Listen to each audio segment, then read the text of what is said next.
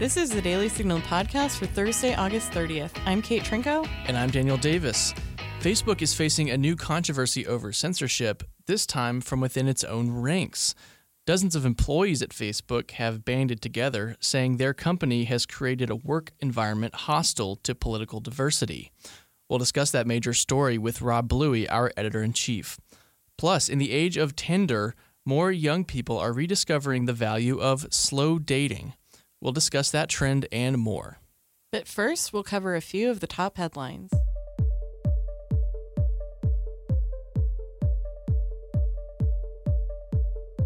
When Judge Kavanaugh is confirmed, White House counsel Don McGahn will be stepping down.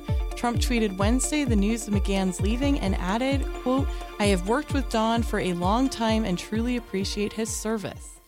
McGahn has been involved in answering questions related to special counsel Robert Mueller's Russia probe, and last year reportedly threatened to quit rather than fire Mueller, according to a report with anonymous sources in the New York Times. Well, Wednesday was a big night for Florida that yielded some political surprises. In the Democratic primary for governor, Tallahassee Mayor Andrew Gillum came out on top in a major upset over former Congresswoman Gwen Graham, defeating her by 3 points. Gillum had enjoyed the backing of Bernie Sanders. He supports, among other things, abolishing ICE, a $15 minimum wage, and expanding Medicaid. On the Republican side, Ron DeSantis, the congressman, secured the nomination for governor as expected, and Governor Rick Scott secured the GOP nod for Senate. In Arizona, the Senate GOP primary for Senator Jeff Flake's seat, not the late Senator John McCain's seat, was won by Representative Martha McSally, who defeated Kelly Ward and Sheriff Joe Arpaio. McSally, who currently represents Arizona's 2nd District, is an Air Force veteran who flew fighter planes in combat. Well, just a day after President Trump announced a preliminary trade deal with Mexico, Canada is voicing its optimism about joining the deal. Talks between the U.S. and Canada kicked off on Wednesday morning. Canada's Foreign Minister, Chrystia Freeland, spoke to reporters. Throughout the summer, and we are working extremely hard, extremely intensely, and we continue to be optimistic about the progress that we can make this week. Google is planning to skip a highly anticipated hearing on Capitol Hill next Wednesday on social media practices and Russian interference. Google CEO Sundar Pichai will not be at the hearing, and the person Google offered as a sub isn't good enough, according to Senator Richard Burr, a Republican from North Carolina. At the Senate Intelligence Committee hearing will be Twitter CEO Jack Dorsey and Facebook's Chief Operating Officer Sheryl Sandberg. Meanwhile, after President Trump tweeted Tuesday that Google was biased, the company responded in a statement, quote, "We don't bias our results toward any political ideology." Well, last week, 2 Iranian men were indicted for allegedly spying on U.S. and Israeli facilities. But a top GOP congressman says they could just be the tip of the iceberg. Congressman Peter Roskam of Illinois said Iran has likely stationed multiple agents across the United States to conduct intel operations, a development he said was enabled by the Obama administration. Roskam told the Washington Free Beacon, quote, "This is not a surprise, and this is a result of the Iran regime getting financial support from the Obama administration in the Iran deal." He went on to say, quote, "Unfortunately, it's all too predictable. Give a malevolent regime huge amounts of cash with no restraining influence, and this is what happens." That money from the Iran deal he referred to was $1.7 billion, along with unfreezing Iranian assets. The letter written by former Apostolic Nuncio Carla Maria Vigano, accusing Pope Francis of knowing about former Cardinal Theodore McCarrick's inappropriate sexual misconduct and an alleged sanction placed on McCarrick by Pope Benedict XVI, continues to make waves. Cardinal Blaise Kupich of Chicago said this to NBC's Chicago affiliate. The Pope has a bigger agenda. He's got to get on with other things, of talking about the environment and protecting migrants and carrying on the work of the church. We're not going to go down a rabbit hole on this. Meanwhile, Bishop Thomas John Paprocki of the Springfield, Illinois Diocese called Pope Francis's refusal to make a comment not adequate and said, given the gravity of the content and implications of the former nuncio's statement, it is important for all the facts of this situation to be fully reviewed, vetted, and carefully considered. Toward that end, Pope Francis, Vatican officials, and the current Apostolic Nuncio should make public the pertinent files indicating who knew what and when about Archbishop, formerly Cardinal, McCarrick, and provide the accountability that the Holy Father has promised. Well, up next, we'll take a closer look at Facebook's diversity debate. Did you know you can now listen to all of our events through SoundCloud or just by visiting our events page on heritage.org? You now have access to hundreds of events and compelling discussions on policy issues from your car, on the train, or the comfort of your own home. Visit heritage.org/events for more information or search for the Heritage Foundation on SoundCloud. Is there a revolution brewing at Facebook? The New York Times reports that there is now an online group with about 100 members called FBers for Political Diversity. Senior Facebook engineer Brian Amerige posted last week on an internal message board for the tech giant that Facebook had a problem with political diversity. Quote, "We are a political monoculture that's intolerant of different views," Amerige wrote. "We claim to welcome all perspectives but are quick to attack, often in mobs, anyone who presents a view that appears to be in opposition to left-leaning ideology." Joining us to discuss is none other than Rob Bluey, editor-in-chief of the Daily Signal, vice president of communications at the Heritage Foundation, and, most importantly, a co-host of this podcast. Rob, what did you think about the news that Facebook, gasp, has people on the right working there? Well, you certainly don't hear about that often, do you? So it did come as a surprise. I think it's an encouraging development that you have employees speaking out internally at Facebook. I mean, certainly I'd much rather have change from within Facebook than the government or some other outside entity, in a position of power like Congress trying to pass a new law regulating them. I think as conservatives, we need to be guarded about that, and we're going to have some hearings in Washington soon, which one of Facebook's top executives will testify at. So let me just say this also.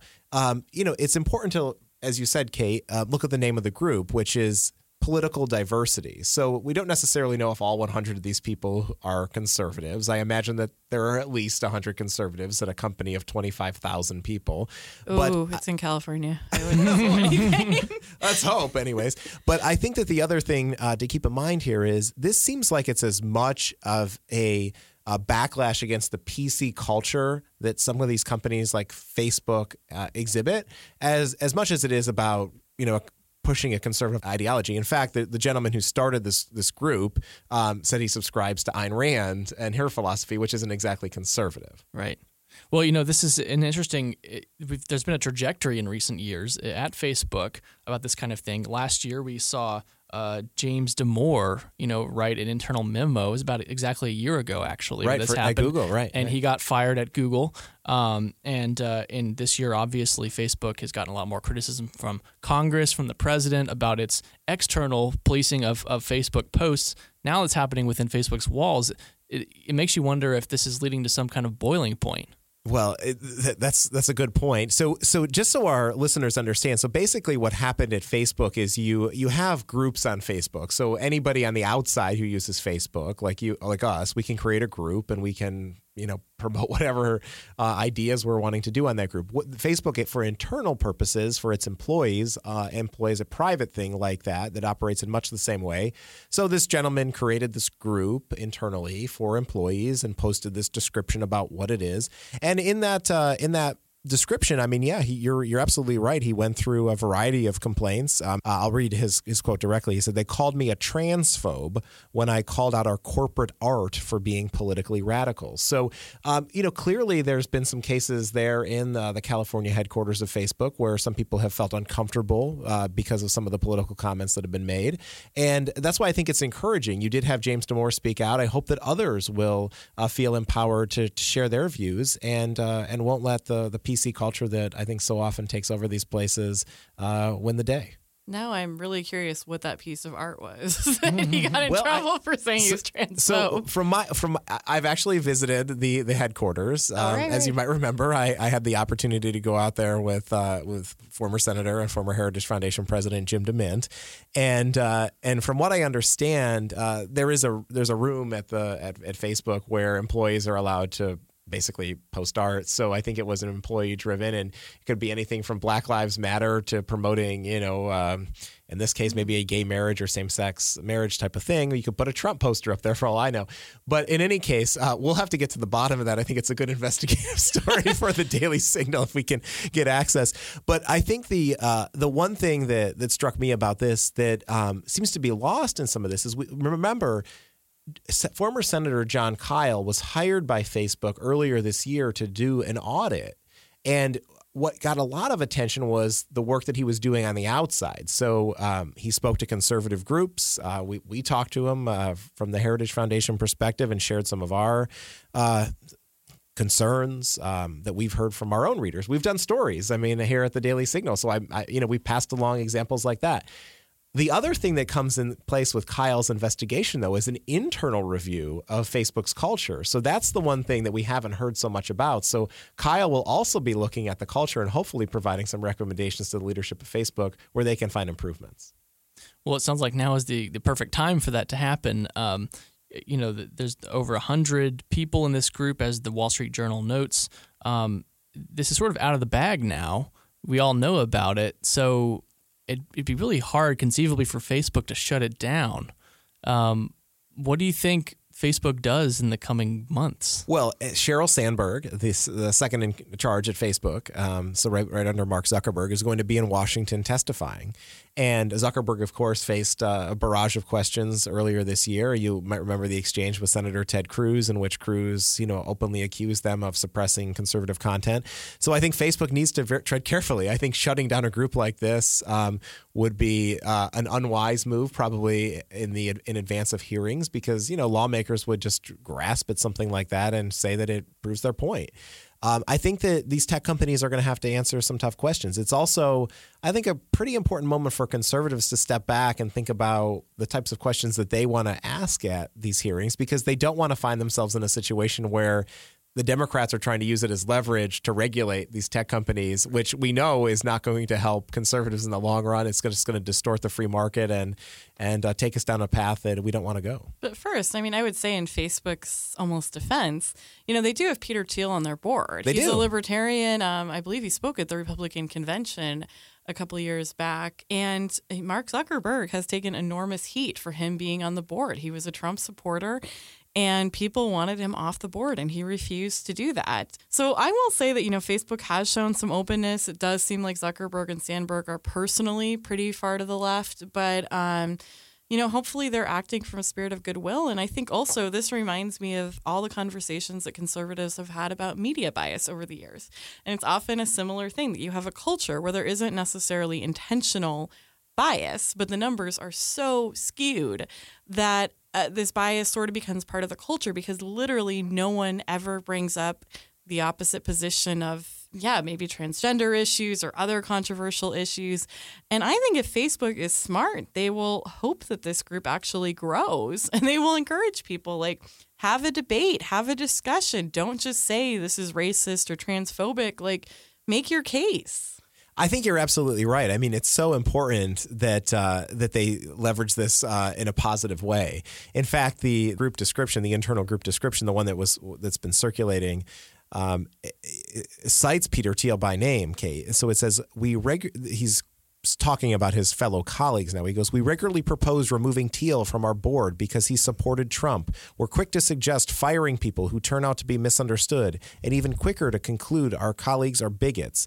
So I think some of it is that kind of confirmation bias. You're not associated with any conservatives, but let's, just as you noted on the show, there are some people, as that student in that one classroom demonstrated. Yes, the Sacramento. Yeah, the Sacramento. There are people who are just so wedded to their beliefs and will not even tolerate conservative views that I imagine that the experiences that he cites in his letter here are true. And there are people who don't want to. They just want to take it to that extreme level. No, and I would just say on that note, as you know, I grew up, it wasn't Facebook headquarters at the time, but my parents lived basically right across the bay from Facebook headquarters. And that area, that part of California, right between San Jose and San Francisco, is off the charts liberal. It's very unusual to have conservative beliefs, even Republican beliefs in that area. And if you really want to live in a bubble where you're not forced to ever interact with people who disagree with you, it's really where Facebook is. So it doesn't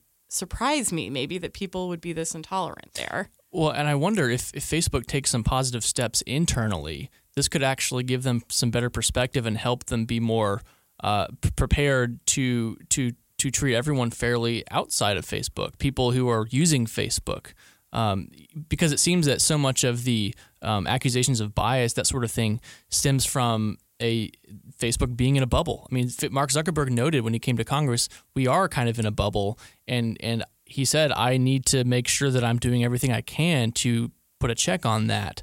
So maybe this is that check. Jack Dorsey at Twitter said the same thing recently about he acknowledged his own liberal bias and the fact that he doesn't associate with conservatives. Now, I think that they've taken some steps. For instance, the Heritage Foundation's Resource Bank conference this year featured somebody from Facebook who faced a barrage of questions from angry conservatives about suppression of content and bias and a range of other things. So, there are instances where they're trying to do some outreach and take those steps. Our colleague Genevieve Wood was at a meeting with Jack Dorsey at Twitter, where he was trying to reach out to conservatives in new ways. But I think it needs to go much deeper than that. It can't just be these one and done type of events. It needs to be a consistent basis. And I think as we've experienced at the Daily Signal ourselves, I mean, we've seen how Facebook's algorithm has changed the way that our content reaches an audience, significantly different from 2014 and 2015 to today. And, Kate, I have no evidence that they're changing the algorithm in ways that harm us from other publishers. But no doubt it's created challenges for our organization as we disseminate our news. Right. Absolutely. So I think it just goes to, say how important these networks are. There really is no competitor right now to Facebook that's viable. And that's, that is what it is. But I think it's also important to remember in this conversation, we haven't talked about so much the left's pressure on Facebook. And I think, that's maybe not as much on our minds. But I know that when you read liberal outlets or liberal tweeters, you always see it's Facebook's fault that Trump won, like fake news on Facebook. And, you'll read these angry columns where people say, the Republic is lost because of Mark Zuckerberg, essentially. So I think it's important in a way for conservatives to keep speaking out about their concerns, because I have no doubt Facebook and its largely liberal employee base are constantly hearing from their liberal friends and family, you guys are destroying America. So it's good for the counterpush. Well, and thank you for raising that, because one of the things I didn't mention when I cited the John Kyle example. So John Kyle's a former Republican senator from Arizona who now works at a law firm, Covington & Burling. He's got a team of conservatives who work with him. So they're the ones doing the audit on the conservative bias question for Facebook. But Facebook at the same time, I think out of pressure from the left, hired a civil rights leader by the name of Laura Murphy and the Leadership Conference on Civil and Human Rights to do an evaluation on the left to make sure that Facebook didn't have the same concerns on the left. So everything needs to be balanced when it comes to Facebook. So it just goes to show you there is pressure from the left. And as we don't talk about it as much on the right here, they are just as angry, I think, in some respects. I can't wait for the report that they found the one employee who still uses plastic grocery bags and not reusable or something. That person's going to be a major victim. Well, we'll keep following this story for sure in the weeks ahead. Rob, editor-in-chief of the Daily Signal, thanks for joining us. Thank you.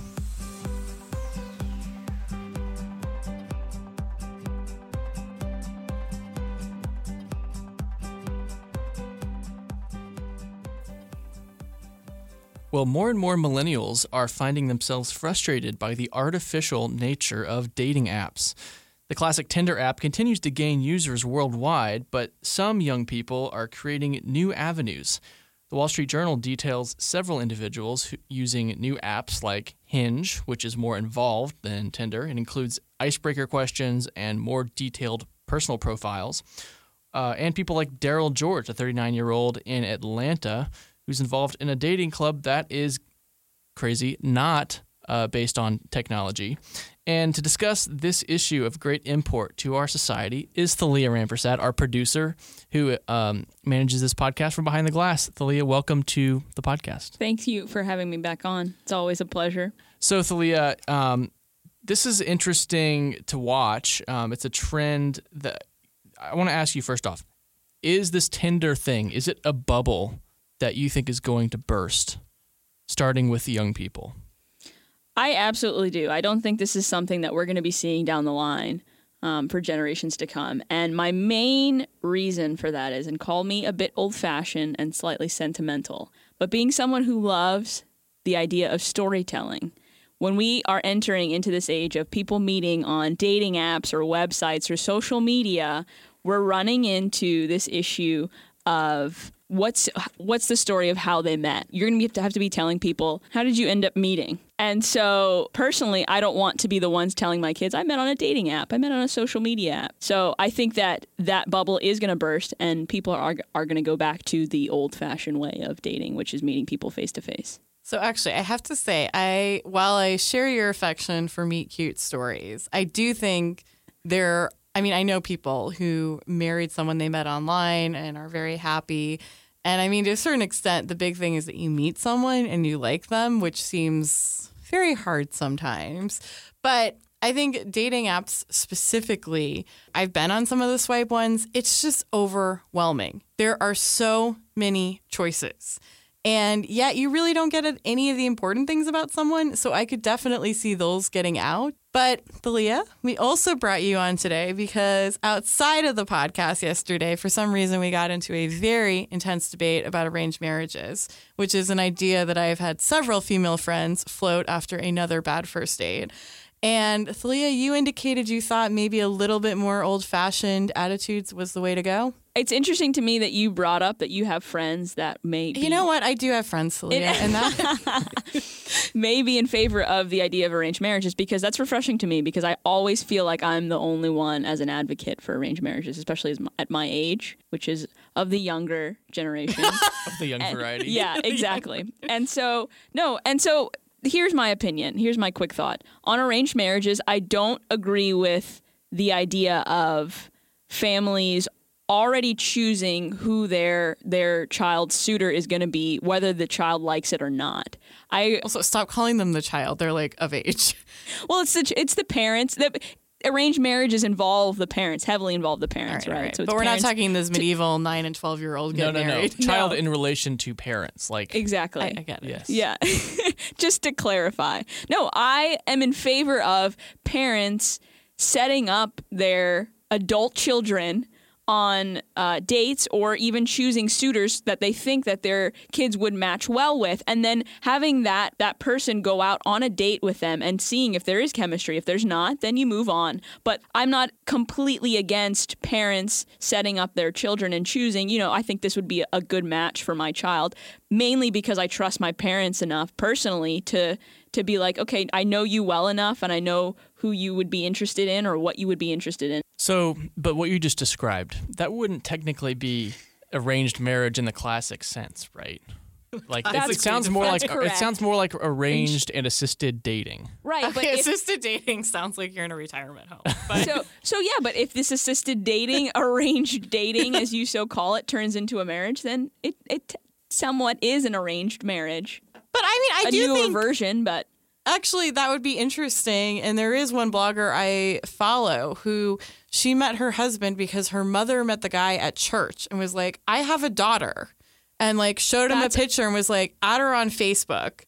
They're married. They have a kid. It's a little bit weird, but it worked. That's a great example. I mean, honestly, what I felt this article really showed is the system is broken. I think there's a lot of reasons, but I think there are a lot of people who maybe want to be married and settle down and aren't. And I think that in some ways it is the overwhelmingness of choice right now. And I think that's partly because our culture has changed so much. We were saying that for us three, religion would be a big factor in dating. But for a lot of more secular Americans, like they don't need to worry about the culture. They don't need to worry about the religion. They don't it's almost like it's so boundless who you fall in love with now, as long as you love them. Like the feeling is the most important thing, not the foundation for a shared life, that no one can ever decide. But isn't it so interesting how with these dating apps and websites, you feel that you have this unlimited access to all of these people, but simultaneously, if you shut the computer off or delete the app, you then feel completely on the opposite end of that spectrum where you feel like you can't meet anyone. Unless you hit on them at Old Navy.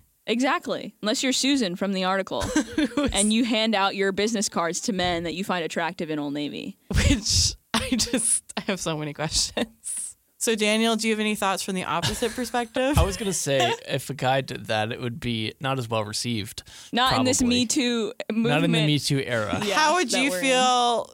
You don't have to answer this, but if a girl gave you a business card on, I don't know, wherever you lurk. I mean, if she was cute, like, yeah. So you're not okay with that. You're not on the side of men who are completely against women coming up to them. Some men are like, I don't want a woman to hit on me. I want to do. Oh, no, I don't want to feel like it's an aggressive kind of thing. Sure. But if it's like graceful, that has a real charm to it. Okay. Well, if you like Daniel and see him in Old Navy, hand out the business card. And you're a Baptist Reformed Christian. Well, we'll leave it there for today. Thanks so much for listening to the Daily Signal podcast, brought to you from the Robert H. Bruce radio studio at the Heritage Foundation. Please be sure to subscribe on iTunes, Google Play, or SoundCloud, and please leave us a review or a rating on iTunes to give us any feedback. We'll see you again tomorrow.